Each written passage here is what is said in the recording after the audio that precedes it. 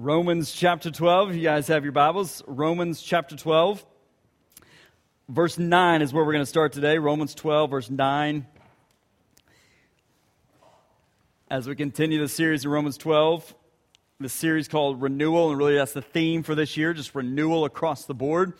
But one day, years ago, I got home and was sifting through the mail, and I came across an envelope that looked different. I'd never seen one quite like this envelope. And so I opened it up, and it looked like very personally written out to me and everything, and I opened it up, and there before me, in my hands, I could not believe it. It was a check for $1 million. There in my hands, a check for $1 million written out to me. Now, I didn't ask the why and the questions around that check at first, but immediately my stomach just began to turn. My heart almost wanted to leap up into my throat. My fingers got all clammy. I mean, this was a $1 million check written out to me. But before I could go and proclaim it to my family and my friends and to the world that I was now officially a millionaire, I began to look at the fine print. And I then began to study the check. And it became very evident that some things are just too good to be true. Because the fine print said something like this: this, implying the $1 million, and more, could be yours if ... And then I saw how inauthentic this check was. I didn't even have my name spelled right. And I just began to look at it and said, this is wrong. And then I began to think of, what good is $1 million check in your hands, right there, if it ain't real? What good is $1 million check right there in your hands if it ain't real? I'll tell you the answer to that. It's no good. It's useless. It's meaningless. And what do we call mail-ins like that? Because you've gotten something like that. Maybe it's $10,000, or maybe it says you've won this prize, or maybe you've gotten an email like this. What do you call it? You call it, that's just another piece of junk mail. Or, if you really thought about it, you might say to yourself or to others, it's just a scam. And what do we mean by that? What do we mean by that word scam? What do we mean by us holding that check in our hands that's meaningless? What we mean by that is that it's someone trying to pass off to you something that is real when in fact it's not. Something that is sincere when in fact it's insincere. Something that is authentic when in fact it's inauthentic. Someone who is a fraud behind it, only running a scam.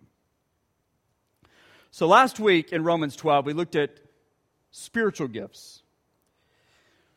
And we saw that if you're in Christ, then you are one member within one body, designed by God to serve that body, using at least one spiritual gift in which God has graciously given to you. You have a gift. If you're in Christ, you have a spiritual gift. God has given you one, and you're meant to use that gift well and to serve the church. Of course, we made available this spiritual gifts survey test this week. It's on our website if you haven't taken it yet, fbcenid.com. It's also on our social media pages, Facebook, Instagram. We send it out in the text alert system. You can come by or call us if you still haven't figured it out or how to get on it and want to take it. We'll set you up. We'll walk you through it. And we also encourage you, if you have taken it or when you take it, to submit your results to us, to the church office. We're actually collecting them so we can come find you. No, we're collecting these spiritual gifts, and so we can see, hey, what are the spiritual gifts represented here in our church, and are they being utilized to serve this church? But also encourage you to share it with Sunday school classes, Sunday school teachers, your family, friends even. I don't know, but use it as a tool to begin to explore your spiritual gift. But we encourage you to turn those in. But here's the question. What good is our service without love? I'll tell you the answer. It's no good. It's meaningless. As Paul said very famously in 1 Corinthians 13 in the love passage, if I speak in the tongues of men, or of angels even, but I don't have love, then I'm only just a resounding gong or this clanging cymbal. I'm just a really, really annoying person. And if I have the gift of prophecy and I can fathom all mysteries and all knowledge, and if I have a faith that can move mountains, but I don't have love, then I'm absolutely nothing. And if I give all that I possess to the poor, and I give over my body to hardship that I may boast, but I don't have love, then I gain absolutely nothing. What Paul is saying is that without love, no matter the spiritual gift, I have nothing, I am nothing, I gain nothing without love. Service without love does us absolutely no good, like $1 million check right there in your hands. That's meaningless, a fake. And love that is fake, love that is insincere, love that is inauthentic is just a scam. Today I want us to see this main point that we are called to serve in love. We are called to serve in love. And we quoted this verse last week, Paul in Galatians 5:13. He said, listen, you have been called to live in freedom, my brothers and sisters. You've been called to live in freedom. But don't use your freedom to satisfy or to gratify your sinful nature. Instead, use your freedom to serve one another in love. Serve one another in love. So we are called to serve in love. But as we're about to see in these verses in Romans 12, that love had better be authentic. It better be passionate. And it better be humble. In other words, if our service is to mean anything, then we must serve in love, and we must love authentically, passionately, and humbly. So look at Romans chapter 12, verse 9, and we're going to read through verse 13. And this is what Paul writes. He said, love must be sincere. Remember, we've just been talking about spiritual gifts, and now we're talking directly about love. And the way that he goes in 1 Corinthians 12, talking about spiritual gifts and the human body and comparing all that to then talking about love. Love must be sincere. Hate what is evil. Cling to what is good. Verse 10. Be devoted to one another in love. Honor one another above yourselves. Remember, as we read last week, that we belong to each other now. So honor one another above yourselves. Verse 11, never be lacking in zeal, but keep your spiritual fervor serving the Lord. Be joyful in hope, patient in affliction, faithful in prayer. Verse 13, share with the Lord's people who are in need and continually practice hospitality. So again, just a short recap to where we've been in Romans 12. Paul has urged us to give our entire lives to Christ as a living sacrifice, he says. We're to live like Christ, think like Christ, speak like Christ, act like Christ, react like Christ, even when you see balloons floating in the sky. As a new creation in Jesus, we must be transformed in everything by the renewal of our minds. And that renewal starts with how we think about ourselves. We must not think too highly of ourselves, Paul says, because remember, as we saw that week, self-exaltation leads to humiliation. And this is important because for Paul, the internal determines the external. Meaning, how we think will determine how we act. So before we can get into spiritual gifts, before we can get into authentic, loving community, there must come renewal. There must come internal transformation, the renewal of our minds, and that starts with how we think about ourselves. How we think about ourselves. And in verse 3, Paul tells us how we ought not to think about ourselves. We must not think too highly of ourselves. But then he also says how we ought to think about ourselves. We ought to think, he says, with sensible reasoning, with sober judgment. In other words, we must think like John the Baptist. As Jesus said, if anyone born of a woman, there is no one greater than John the Baptist. But John the Baptist said, I must decrease. He must increase. Doesn't matter my position, my gifts. It doesn't matter who I am. I must decrease. He must increase. I'm just happy to stand next to him, to be even included in his body of believers. We must think like John the Baptist. We must think like Jesus, Paul would argue elsewhere, who never used his God card to self-elevate himself over another human being. Instead, he served and laid down his life for others. We ought to think like that. And if we think like that, then it will change how we act. Specifically, how we act towards one another. So after Paul dealt with the internal, he then focuses his attention on the external. And we saw this last week, how he relates the church to a human body. He reveals that all of us are like individual members of one human body, so to speak. And that body is Christ. We belong to each other, and we all have these gifts, and we're to use them. We're to use them well. Paul's point is this: think about the human body and all the necessary individual parts of the human body, seen or unseen, that are necessary for the human body to be alive in general, but also to be healthy and growing and successful. Think about that, and then apply it to the church. Apply it to the church. And here in verses 9 through 13, he lays out the attitude which ought to then characterize our service towards one another. In other words, the internal, externally acted out in love.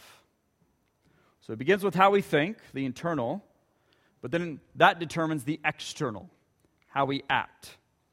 And what we just read, verses 9 through 13, lays out that mindset, or what that looks like acted out. And it begins with love. One person said the whole of the believer's conduct, everything that it ultimately boils down to for us in Christ, should be bathed in love. Everything we do should be bathed in love. Love is the rubric, he says, for the whole of the Christian life. He points out that in Galatians 5:22, when Paul is listing off the fruits of the Spirit, that love is the first thing listed. Just like as he transitions out of this service passage of spiritual gifts, he then talks about love, just like he did again in 1 Corinthians 12 and 13. And this man, quoting somebody else, said, listen, that love is listed first in that Galatians passage. That love is listed first does not mean that it is only first in a series of comparable qualities. No. But that it includes the rest in itself.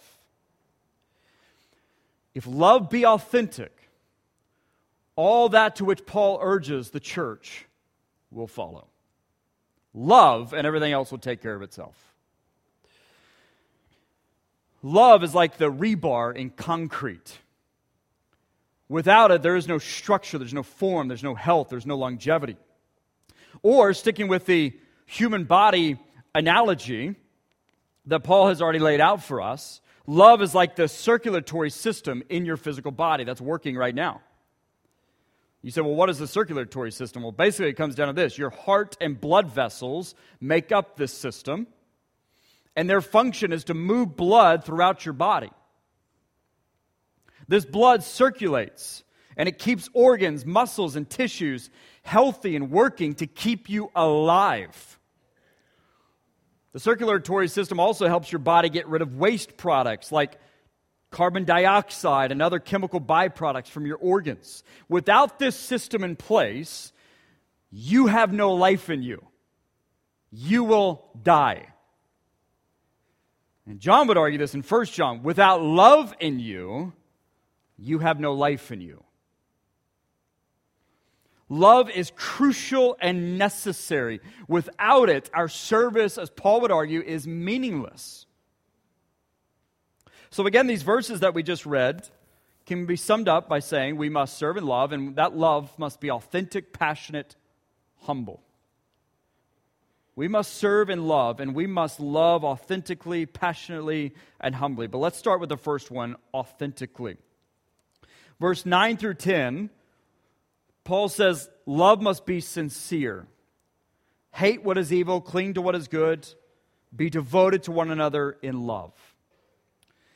In essence, your love for each other, it better be real, authentic, but it better be pure, full of integrity, and it had better be real. It's very similar to what Paul told Timothy in 1 Timothy 1:5. He said, the aim of our charge is love that issues from a pure heart and a good conscience and a sincere faith. But in Romans 12, 9, and 10, Paul uses two different words for the word love. He uses these, and we've heard these words before, some of us, agape, and another word that its root is philia. Now, you and I in the English language, we use love to describe different kinds of love, different kinds of emotions and feelings and thoughts and actions. I might say, I love pizza. I love a nice walk along the beach. I love my wife. I love the Dallas Cowboys. Surely, love does not mean the same in all of those contexts. It better not mean the same, all right? It better not be. The Greeks could use a different word for love to describe the type of love it is.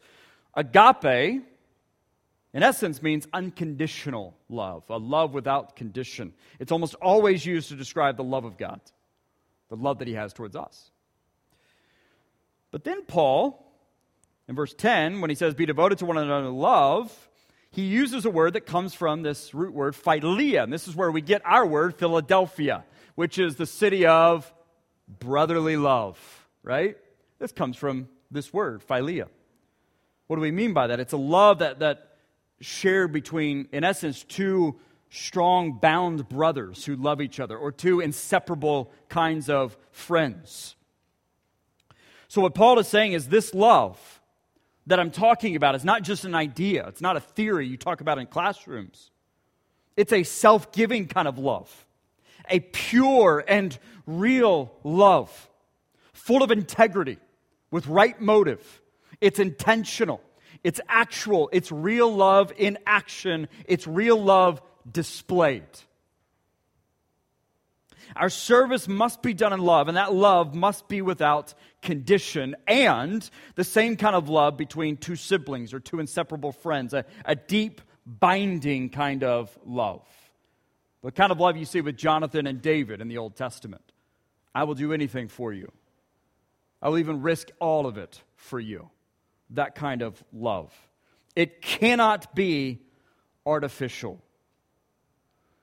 That word that he's for sincere there, it literally means it must be without hypocrisy. It must be a kind of love without a mask.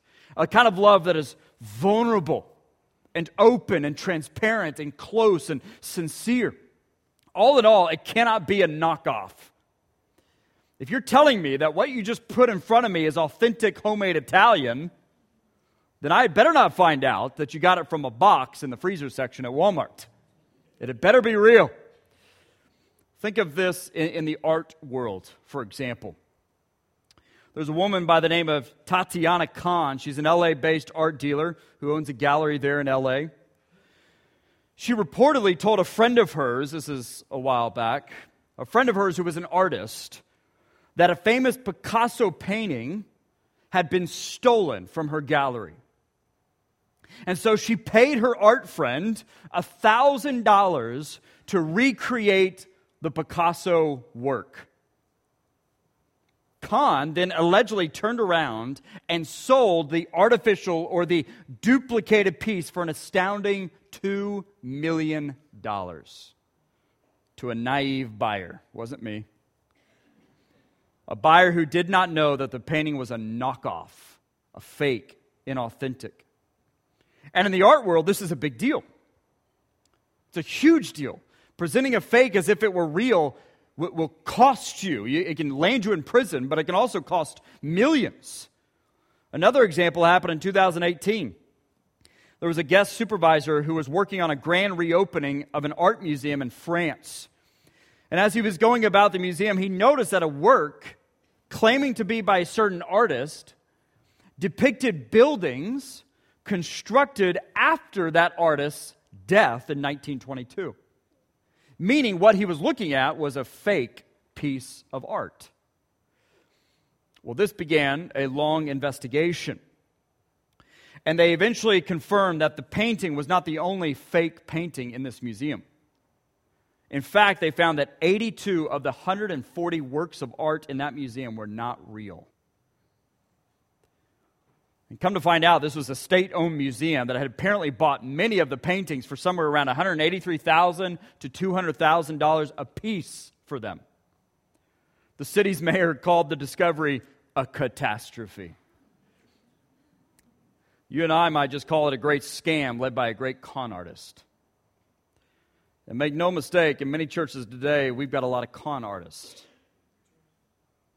scamming the masses with an artificial kind of love.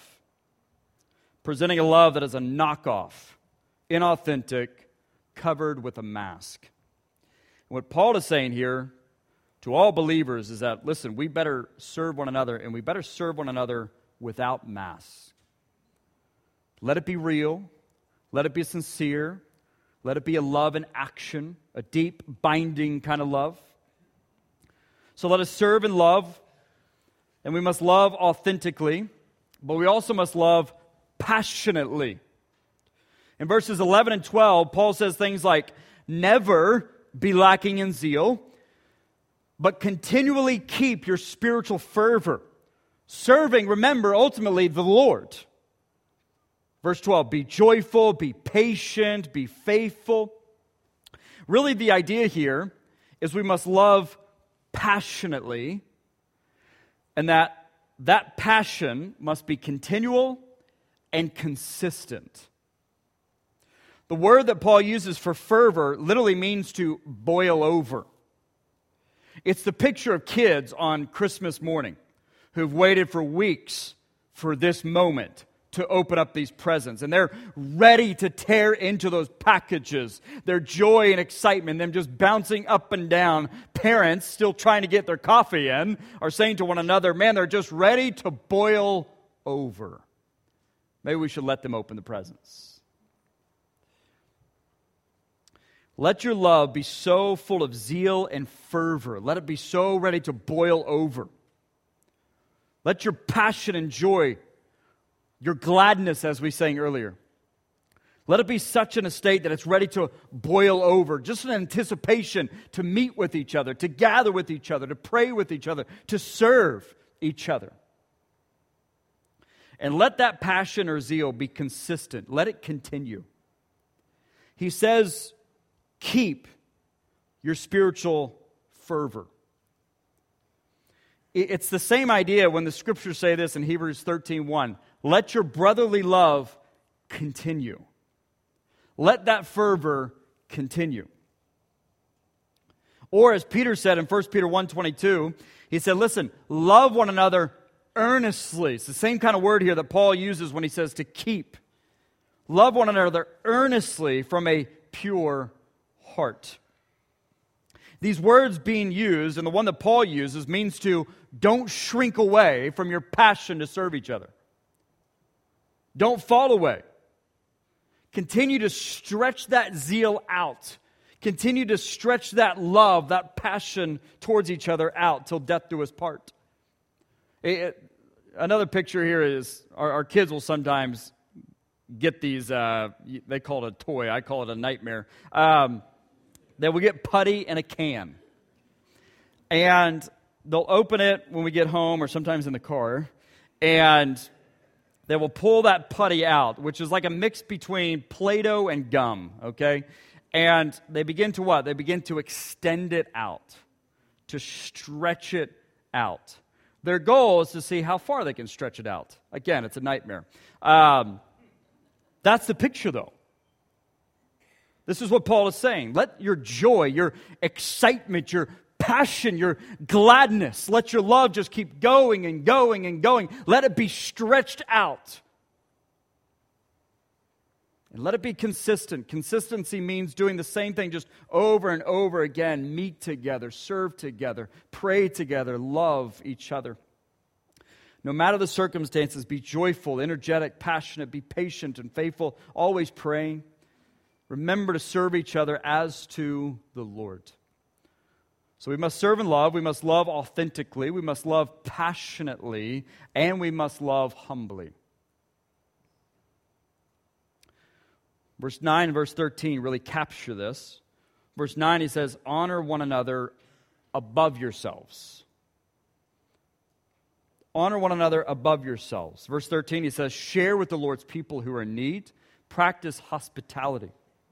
That the image is humbleness. Love humbly.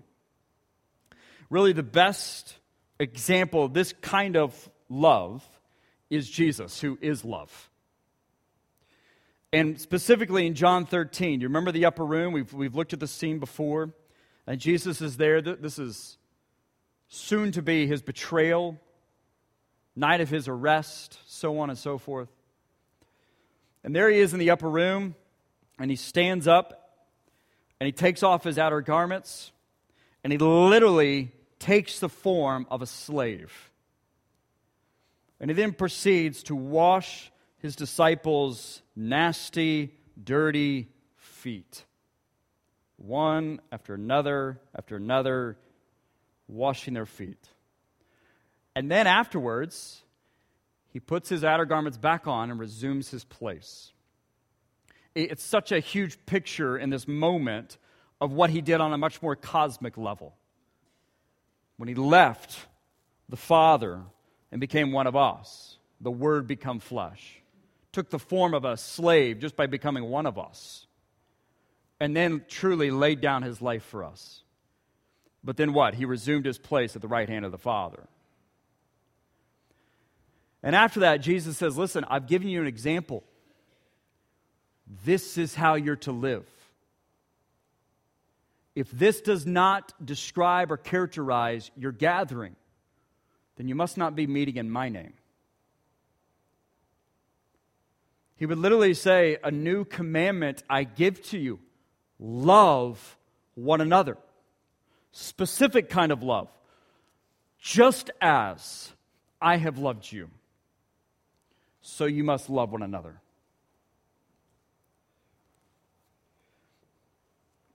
Honor each other, Paul says, above yourselves. Share, open up, give, humble yourselves. Live as Christ lived. For even the Son of Man, Jesus said, came not to be served, but to serve, to lay down his life for others as a ransom. That's what it means to serve and love. To serve authentically, passionately, humbly. Paul would later say, what I believe elaborating on this scene in John 13, is don't be selfish. Don't try to impress others. Instead, be humble. Think of others as better than yourselves. He said it again there in Philippians 2. Don't look out only for your own interest, but take an interest in others as well. And he says this in Galatians 6:3. I love the NLT's translation of this. And if you think that you're too important to help someone, you're only fooling yourself. If you think that you're too higher up to say, well, I don't need to serve that person, or I don't need to lay down my life for that person, he says you're only fooling yourself because you're not that important. And if Christ, God incarnate, came to lay down his life for sinners, came to serve, not to be served, then we ought to do the same. So, as Paul would later say in Galatians, let's not get tired of doing good, especially to those in the family of faith. Listen, the world loves in pretense. The world loves hypocritically. The world loves when it really boils down to only benefiting themselves. The world's love is fickle. It comes and goes. It's hardly consistent, and it hardly is drawn out. And the world's love is full of pride and arrogance. I do me. I live for me. I'm looking out for myself and my own interest. You and I are called to be different. To serve in love. A kind of love, not like the world's, but a kind of love that only comes from being born again. Not of the will of man, but of the will of God in the Spirit. We're to serve in love just as Christ served in love. And Jesus loved authentically, passionately, and humbly. And so what Paul is basically, in essence, saying is you have a spiritual gift, use it. And use it in love. Be different. There was a woman who was an artist, and she had a very important flight that she could not miss. She had things to attend to for a week elsewhere away from home. And she had this flight, and she comes there, and she had all her paints and all of her art supplies and everything. But she made a mistake. Before she got to the airport, and before she was going through security, she forgot to check, again, what are the requirements for liquids in a carry-on baggage, which is all she had. So when she hit security checkpoint, she had all this stuff, and she could not miss this flight. She had to make this flight, but she couldn't take that stuff on board. And this has happened to me before. Maybe it's happened to you. They then confiscated the stuff. Never to be seen again. Who knows where it goes. She said when she returned a week later, at that same airport, there was this airport official just there waiting for her to get off the plane. And there in his hands were all her art supplies and everything she needed. Come to find out, this man had picked up on her story and everything in her situation, and not only had he kept her supplies there at that airport, but he had looked up her name. It's kind of creepy, I know. But he looked up her name, the date in which she was returning home, and the time and the flight number and everything that she was returning home so that he could be there to greet her as she got home. That man was humble, intentional, proactive on putting another person above and before himself. And it shook this woman's life. To the point where she's, in retelling, she says, man, that is different. This is Paul's point. Whatever your gift is, teaching, if it's mercy, if it's giving, if it's of administration, of leadership, it doesn't matter what your gift is. Be different. Serve in love. And let that love be authentic, passionate, and humble to the glory of God. With heads bowed, eyes closed, I'm going to invite Dakota and the team forward.